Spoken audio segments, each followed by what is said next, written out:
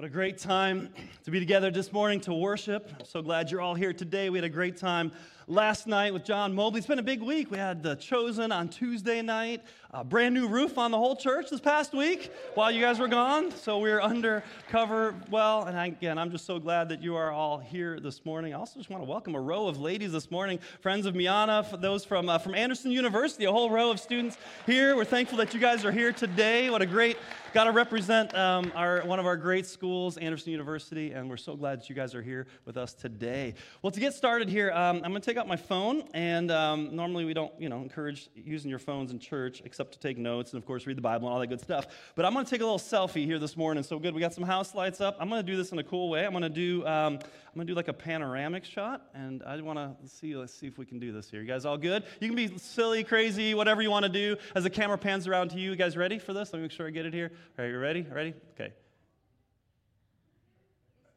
Wait, I forgot to smile. Oh, well. All right. Let me see. If that worked. This is going to be awesome. It's going to be awesome. What? It didn't work. Oh, I must not have pushed the button. All right, let me try. This is old man syndrome right here, right? Kids with. All right, let me try again. Oh, yeah. Okay, let's see. Can you tell? Am I pushing the button there? Am I lined up? Okay. All right. I'm going to smile this time. It was good. I didn't smile. So, okay. Did I touch it? Okay. All right, let's see here. Did it do it? Oh, I think it did it. Yes, there we are. Oh, we have to post this on social. We'll get this out here. Awesome, you guys are great. A good-looking crew. Okay, so now that I got that out of the way. No, actually, isn't it amazing that selfies are such a big deal? What is it about selfies? Why do we want to be in the picture? Why do we want to be in the middle of the picture? I mean, how many of us take the camera and just the other way around, right? Which would be another way for me to take that picture. So let me try that for a second. Maybe that's a little different. I didn't expect to do this, but let me see, where is this photo? There we go. I'm going to go wide, real wide on this. And we'll see if I can get you guys mostly all on there. Okay, ready? Smile. Okay, good. All right, got you all on there. But you see, we're in a world where we're focused so much on ourselves being in the middle. And it's not like that in the kingdom of God. The kingdom of God challenges us from our me-centric world. And that's what we're going to talk about today in just a little bit. We're in the series called The Kingdom. And it's this series that's going to take us right into Easter, the season of Lent, the 40 days, not including weekends, all the way into Easter.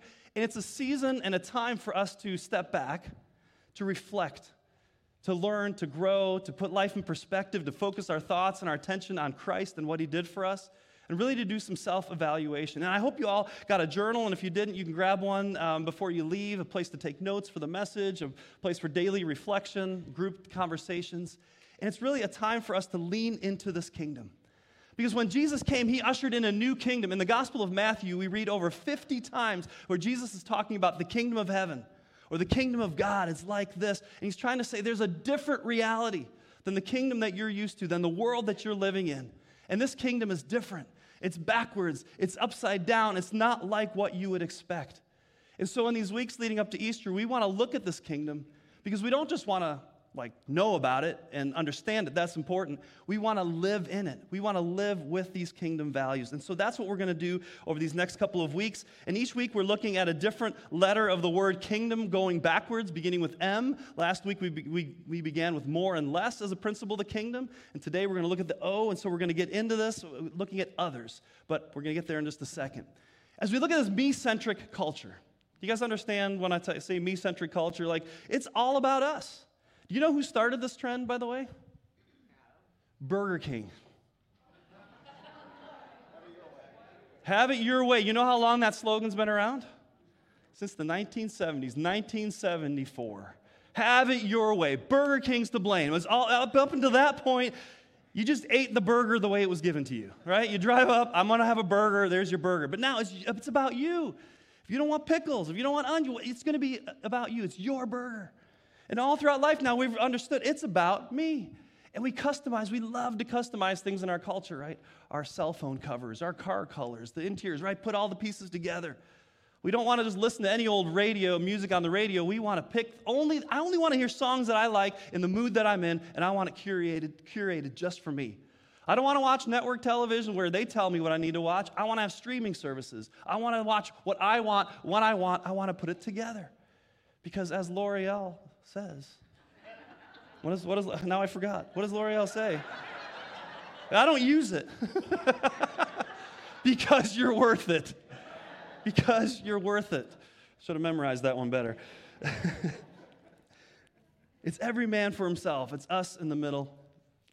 And all the focus is about me and my life. So this past weekend, but the weekend before was President's Day weekend, and the kids had off from school. And I was going to work out, and my youngest daughter, Anaya, wanted to come with me. She always wants to work out. Well, she didn't have school.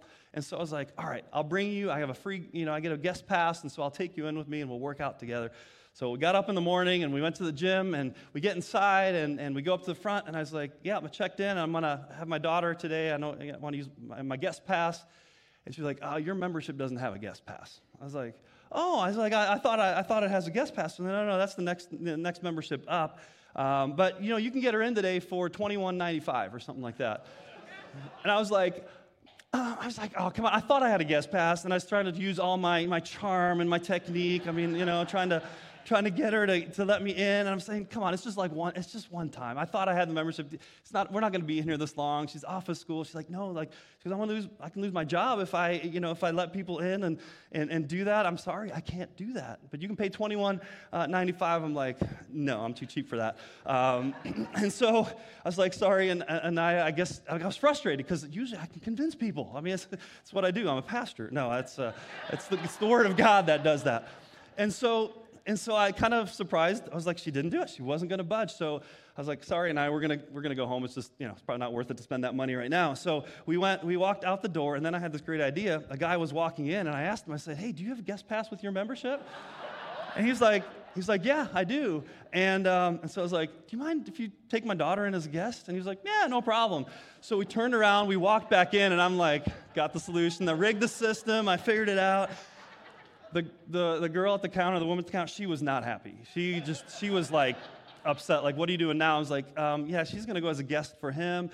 And she's like, kind of like just exasperated a little bit, but she's like, okay, fine. Like, then you'll have to fill out the paperwork and be like, do the parent, release and all that stuff. And it was starting to get confused, but, a little cumbersome with which app and which guest. And finally, she just out of exasperation was like, just go. Just take her in. Just go. And she literally turned around and walked away, and you could tell she was not happy because she was worried about her job and her manager coming in, but she's like, just go. So I was like, yes, I got in. And so we're exercising, and so we go onto the stair climber because I'm getting ready to hike the canyon in a few months. We're doing the stair climber, and I just didn't feel good. It just didn't feel good. It was one of these times where it was like, you know what? It was just about me. Like, I just totally ran over and bowled over this employee so that I could save $20 and get my daughter in here. And it just didn't feel right. And I was confronted with the ugliness of a me-centric culture. It's about me. It wasn't about her. It wasn't about anyone else. I had to get what I needed that day, and it didn't matter how I figured it out. And I'm reminded of the ugliness of that me-centric culture. And when we walk in this world and we go through life and saying, it's all about me, I'm the most important. You're on your way to work and everybody's in traffic. Why is everybody else out here slowing me from getting to work? We forget they're trying to get somewhere too, right? Why are we in line at the grocery store and frustrated that the line's long? Because they don't understand my schedule and my busyness. We forget other people are busy. Other people have things they need to get to where they need to be. And so we put ourselves first, and it's really the airline principle of securing your own mask, right? Right? In case of emergency, plane's going down, take care of yourself first.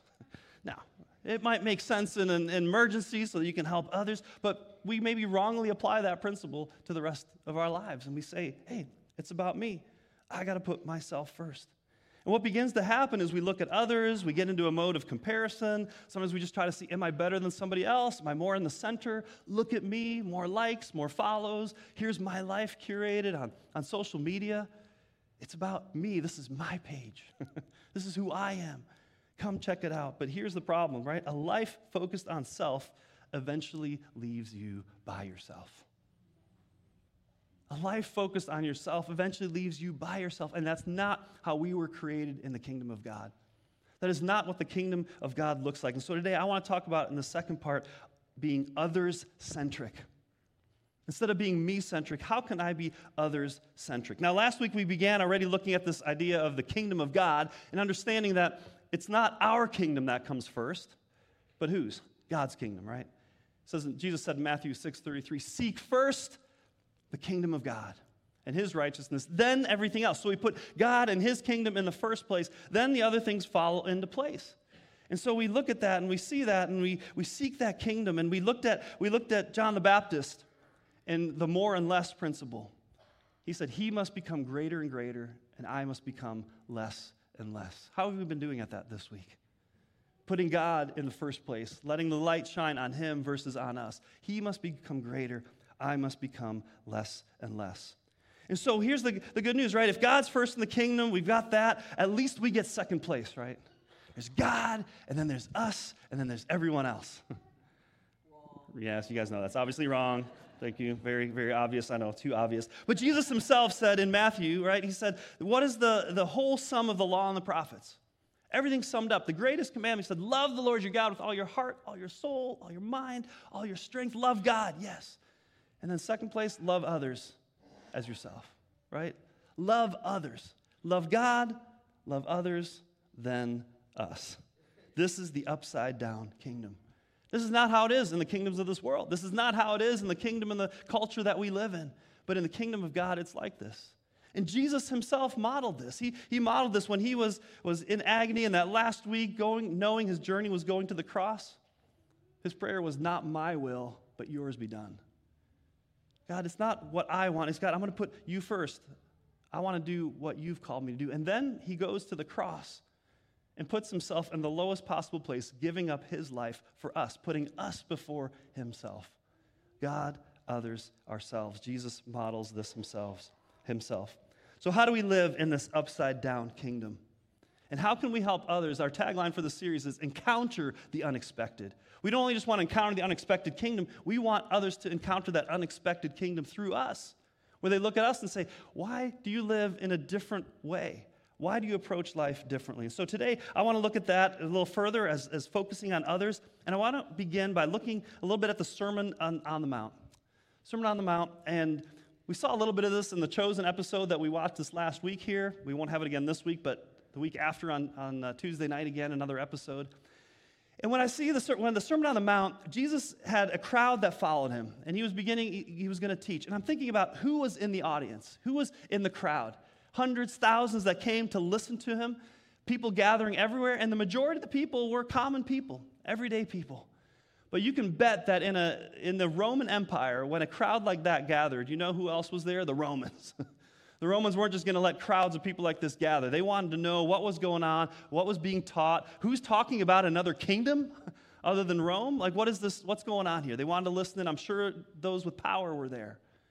You know who else was there? It was the Pharisees, the leaders of the religious law, because they're hearing somebody else who's speaking things counter to what they have heard, different from what they've heard. And so they were looking on, and they had religious authority and leadership in that culture. There was the wealthy, there was the poor, but the majority of the people were common people. And life was not easy during that time.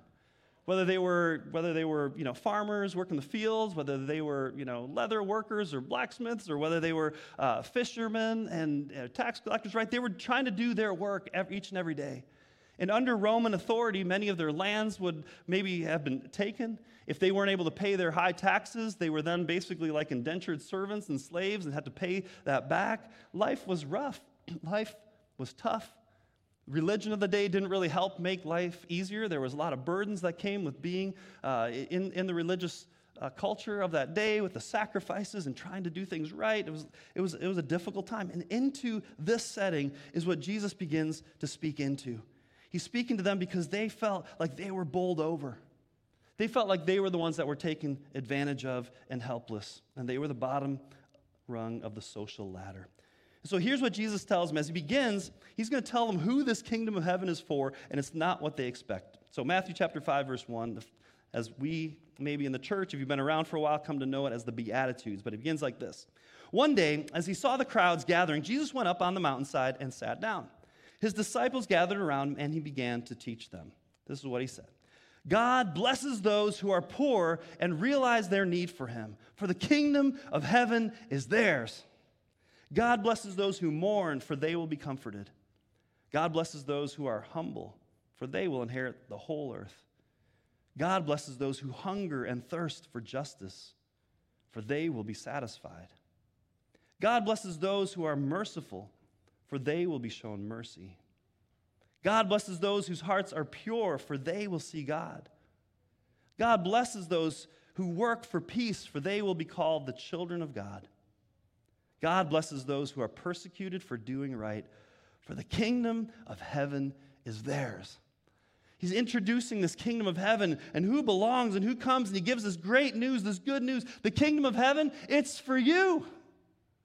This kingdom is for you. Unlike the kingdom that you see around you where you're constantly being kept out of this kingdom is for you. God wants you to comfort you. God sees you. God notices you. God wants you to be a part of what he's doing. He cares for you. He wants your hunger and your thirst to be satisfied. He wants justice to come for you where you feel injustice, where you're persecuted. He comes alongside of you. He calls you his child, and he gives you an inheritance. You have an inheritance in this kingdom. That's how much this king wants you to be a part of this kingdom. You are welcome in this kingdom. And I wonder if sometimes as we think about the kingdom of God, or maybe if you're exploring faith, or you have questions, or you're wondering about what it means to be a follower of Jesus, and you go, I don't know if that's for me. I've had many people come to church at different times and feel unworthy, like they can't be here. I've had people say, if lightning would strike, I gotta watch out. I'm in church, God's got it out for me. And I think we have an image and a vision of the kingdom of God that we're out and not in. But God is welcoming us in, and he's saying this kingdom is different. All are welcome here into this kingdom. And the irony of this kingdom is that, who it's actually harder for to enter this kingdom? The powerful, the wealthy, those with status. He's not saying that you're kept out of the kingdom. He's saying it's going to be harder for you because of the blocks and the roadblocks for you to enter this kingdom. But those who've had almost everything stripped away, who come with an open heart and open hand and out of desperation, the kingdom of heaven is open, and he flings open these doors to people who have been locked out, for people who feel like the door has been slammed in their face. He says the kingdom of heaven is for you. I want to give you 3 principles this morning about the kingdom of God and how things look different in this upside-down kingdom when it comes to others and when it comes to love. So in God's kingdom, the first principle is this: the in circle is likely wider and more open than we can imagine. The in circle is likely wider and more open than we can imagine. We're really good as human beings in defining who's in and who's out. It's just what our world and our culture is like. Like, even at the gym, right? You can have access to this, but if you want the other membership, you got to up it to this, and then you have more access. We feel that way, like you can be on this team, but not on that team. If you have this status, you can be invited into these parties, but not onto this. These are the requirements. These are the expectations, and only a few can meet these requirements. And so we limit people, and we tell people who are in and who's out. And in the church and as Christians, it's so easy for us, too, to say who's in and who's out. And we look around to others, and we begin to judge. We say, oh, you're not good enough. You can't be in. You got to do it this way. Oh, our church has these specific rules, but that church down the street, they have different rules, and that denomination has these different rules, right? We have to play by different rules and different expectations, and we have beliefs and understandings, and I'm not criticizing those, but we begin to define these circles of who is in and who is out. And what happens is, in our culture, as the world is looking onto us, I guess I want to ask you this question. Are we known more for who and what we are against than for what we are for? When people look at followers of Jesus today, what do they see? Sadly, Christians have an image problem. And research has borne this out. What's the perception of Christians? What's the perception of evangelicals, whether you officially adopt that term or not? But evangelicals, those that proclaim the good news, it's become a loaded term, hasn't it? But in many ways, there's research that has looked at what do people who don't follow Jesus, how do they perceive followers of Christ? Well, how do these words strike you? Judgmental, smug, and have this idea of we have it all figured out, and we look at others, with superiority and moral uppityness, and we're judgmental. Hypocritical. You say something, but you guys don't live it. You preach a good talk, but is it lived out that way? Anti-gay, anti-this, anti-that, anti-people. Who are you against? Closed-minded. Just not willing to listen, not willing to take on new information. What about science? What about those kinds of things? You guys are just closed-minded. proselytizing. You're insincere. All you care about is converting other people, but do you really care about what's going on in their lives and who they are? What's your motive? What's your goal? Too politically entangled. Why are Christians so political? Why are they so passionate about politics more than even their own faith? And this has been borne out by studies. And whether we agree with this, whether we think it's fair or not, if you're a follower of Jesus, this is often how many people perceive followers of Jesus. But that sounds a lot different to me than what we read with Jesus in the Beatitudes, isn't it? That sounds so different to me. We're not blessing people, we're condemning people. We're saying you're out and you're not in. But Jesus had this way of blessing people. And here's the thing, though. Now, don't confuse this with that we can't have our beliefs and we don't have our foundations and we don't have the things that we stand on. But it's how do we engage with other people? How do we see them? And we go out and we condemn all these things. This is bad and this is bad and this is wrong. And you should vote this way and you should vote that way. And you should live in this way. And we have these values. Yes, we should live them out, but we start by condemning others instead of beginning to bless and say, really, the kingdom of God is open to everyone. We already prejudge people that say, you're out of the kingdom. Where Jesus began to display and show, this is what the kingdom of heaven is like, and I'm inviting you into it. And that there's a place and that you can come into this kingdom. Now, we may not respect their views or understand where they're coming from or buy into that. But we can listen with love. We can listen with respect. We can engage them and recognize these are people loved and created by God. A phrase that has kind of stuck with me that I saw, I think somewhere on social media, was this phrase. It says, we will never look into the eyes of a person God doesn't love. It seems obvious, but there's something about it because it reminded me as I'm talking to individuals, whether here at church, whether at the checkout, whether at the gym, even when I forget about it. When we're in different places, I'm never looking at somebody, I'm never looking at a politician into their eyes, even on the TV screen, that is not a person that God doesn't love. And I have to be reminded of that. We need to remind ourselves of this, that Jesus' goal was to invite every last person into the kingdom. The invitation was broad, the invitation was wide. Now, it doesn't mean that there's an instant access to everyone, that there is a narrow gate, Jesus talks about. That there's a way into the kingdom of heaven, but why are we closing the doors for people already? And already predetermining you can't enter the kingdom of heaven because you don't live this way or you don't believe that. Well, of course they don't. They don't believe the Bible. They don't believe God's word. Why are we holding them to those expectations instead of showing a different way and beginning to model a way that says out of love and respect and looking at each other and seeing them as people that God loves, who's poured his life out for them. And God desires us to open the doors and to invite people in, not to minimize what he calls us to, but to not prejudge those that have not yet accepted the foundations of our faith or the foundations of the kingdom or don't even know what the kingdom of heaven is like. But we need to be those that live that out in a different way.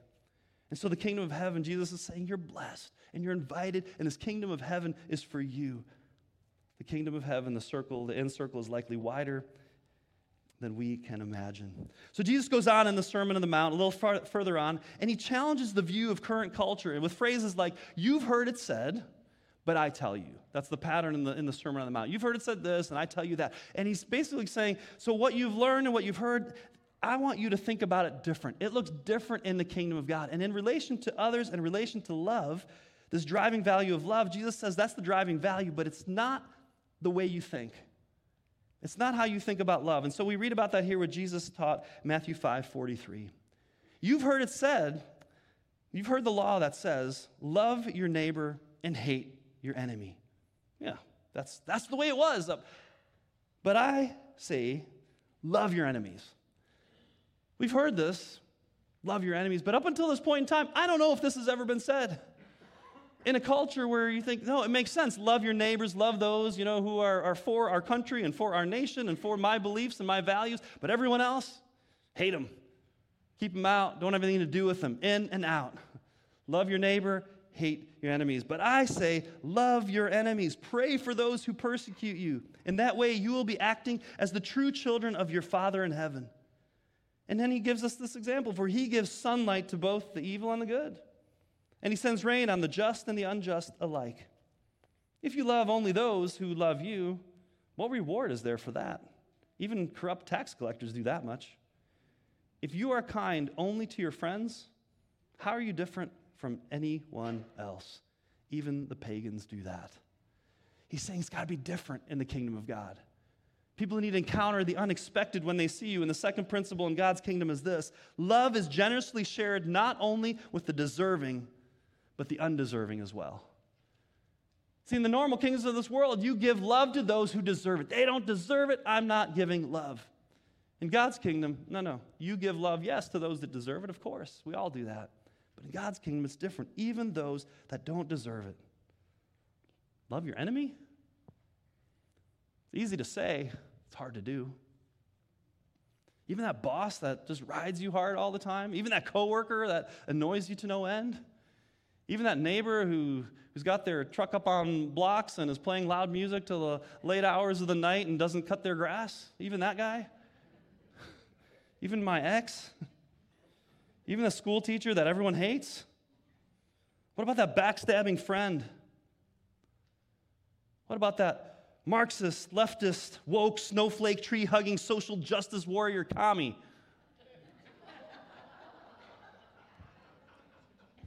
What about that racist, fascist, MAGA, redneck, conspiracy theorist gun nut? I gotta love them too?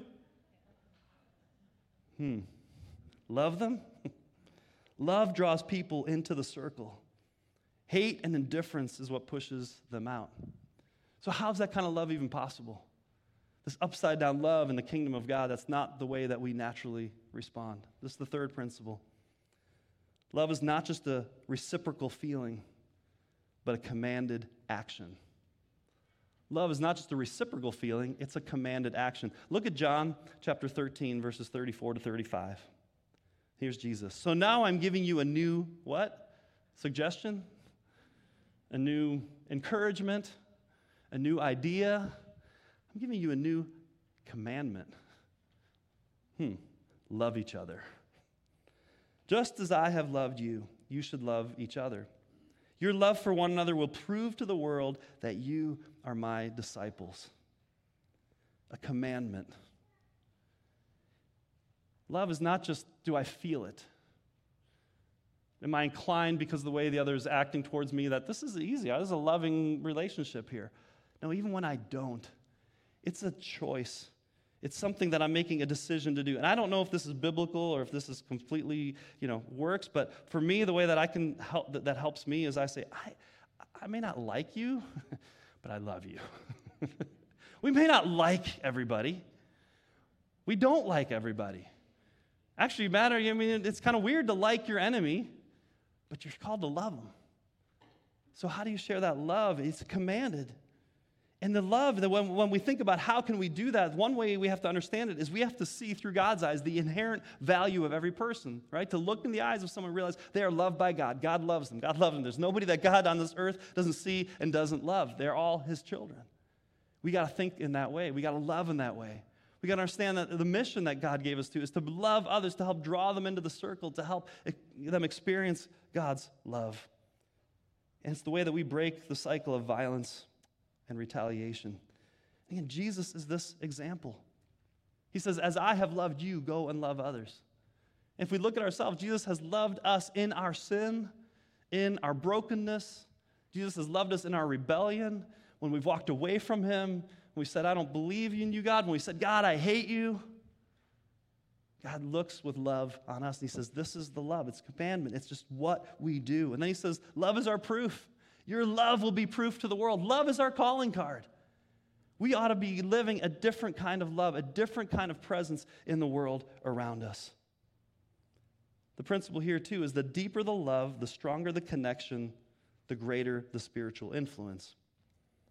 And we wonder why we may not have influence in this world, why people are writing Christians off, why they're saying the things that we're doing. Is it maybe because we're not living out the love as we're called to love, to focus on others and put them first?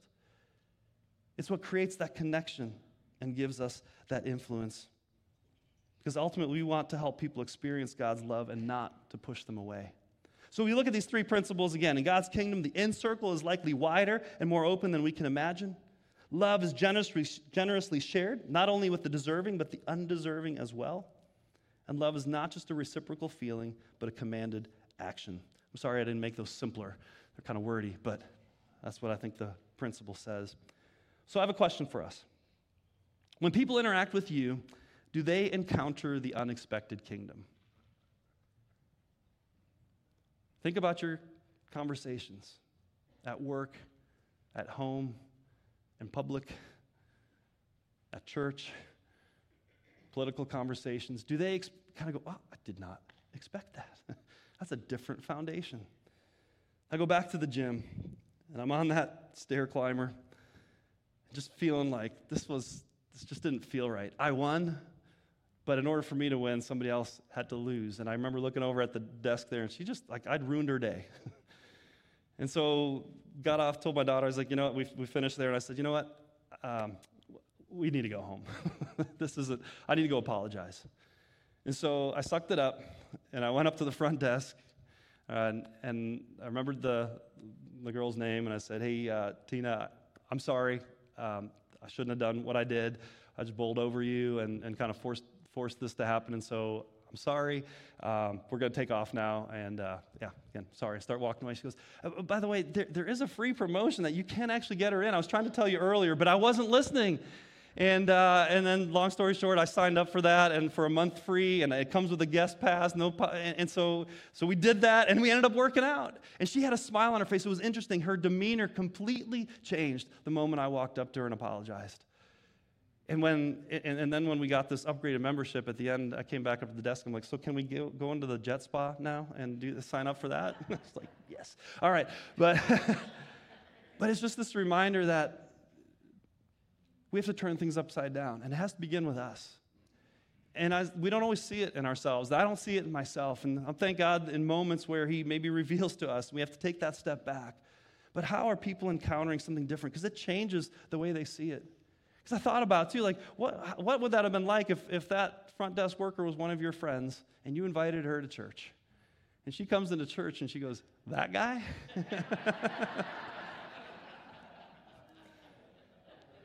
People are doing that with you too, though, right? We're a reflection of Jesus and His love, and how do we focus on others? So how do you react and respond to these everyday situations when you're cut off, when the line's longer than you expected, when things don't go your way, when you've got trouble at home with a sibling or a spouse, when someone disagrees with you? One more verse, and then we'll close it up here. Philippians 2:3-4. Don't be selfish. Don't try to impress others. Be humble, thinking of others better than yourself. Don't look out only for your own interests, but take an interest in others too. Again, this kingdom goes even further. It's not just, think of others, but think of them as better than yourself. How would you go about your day thinking of another person going, I see you as better than me? How do you treat them? How do you say, I'm interested in what interests you, not just for you to be interested in what is important to me. I'm focused on you and doing that. What if instead of being judgmental, we asked questions? We stayed curious. We said, hey, help me understand what's going on. Instead of being hypocritical, what if we acknowledged we don't always get it right? What if we acknowledged to somebody saying, it's hard sometimes being a follower of Jesus, and I can't always live up to all these expectations that sometimes I put on others. What if we just were honest in that way and say, hey, we're just on this journey? What if instead of trying to just convert others, which sometimes I wish some of us had more of that drive and intention, but having relationships just for the sake of getting to know someone, respecting them, living out your faith, having honest conversations, and not just seeing them as a project? What about instead of political side-taking, we find common ground and say, what's really driving you? Why are you voting that way? Or why are you leaning towards that candidate? Or what's most important to you? Help me understand what's there. And I bet you we'd find areas where we agree, and I'm sure we're going to find areas where we disagree. But you take that interest, instead of shouting and debating, you listen, and you celebrate that common ground. We want people to encounter the unexpected with us. How can we be others-focused? That's refreshing in this world, in a selfie-centered world. It's so much nicer when someone says, hey, can I take a picture of you? Versus, let's take a picture of me and you. Don't stop taking selfies. They're still fun. But remember to put the attention on someone else. I wonder if this morning, maybe you feel like you've been on the outside of the circle. Maybe you feel like, I'm not good enough to be in. And Jesus is opening the door and saying, you're blessed. You're blessed if you come with humility. You're blessed when you come open-handed and come and enter into this kingdom. Humble yourselves and receive what God has for you. He offers forgiveness. He offers love, unconditional. Even if you were his enemy, even if you saw him that way, he extends his hand of love, and we do that as well. Let's close our eyes. Let's bow our heads in prayer. Let's just turn our attention to him. Heavenly Father,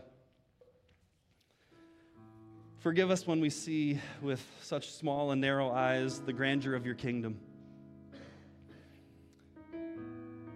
Father, when we play policeman, who's in, who's out, who's right, who's wrong. Father, yes, we follow your word. Yes, we desire to honor that. But Lord, help us to live outwardly with open hands, to share your love, to share your hope, to let everyone know that the kingdom of heaven belongs to them. And Father, that the only barrier, the only gate is you. And our belief in you and the love that you share and the acceptance of your forgiveness. So Father, help us to be that in this world today. Help us find those that we cross paths with this week, that they would encounter the unexpected, that they would just be overwhelmed by the love, the compassion, the understanding, the listening, the invitation. Father, that people would be drawn to you through us, that you would become greater and greater, we would become less and less, and others would experience your love. May we be that community to share that love with those around us. May we build our lives on you. In Jesus' name we pray. Amen.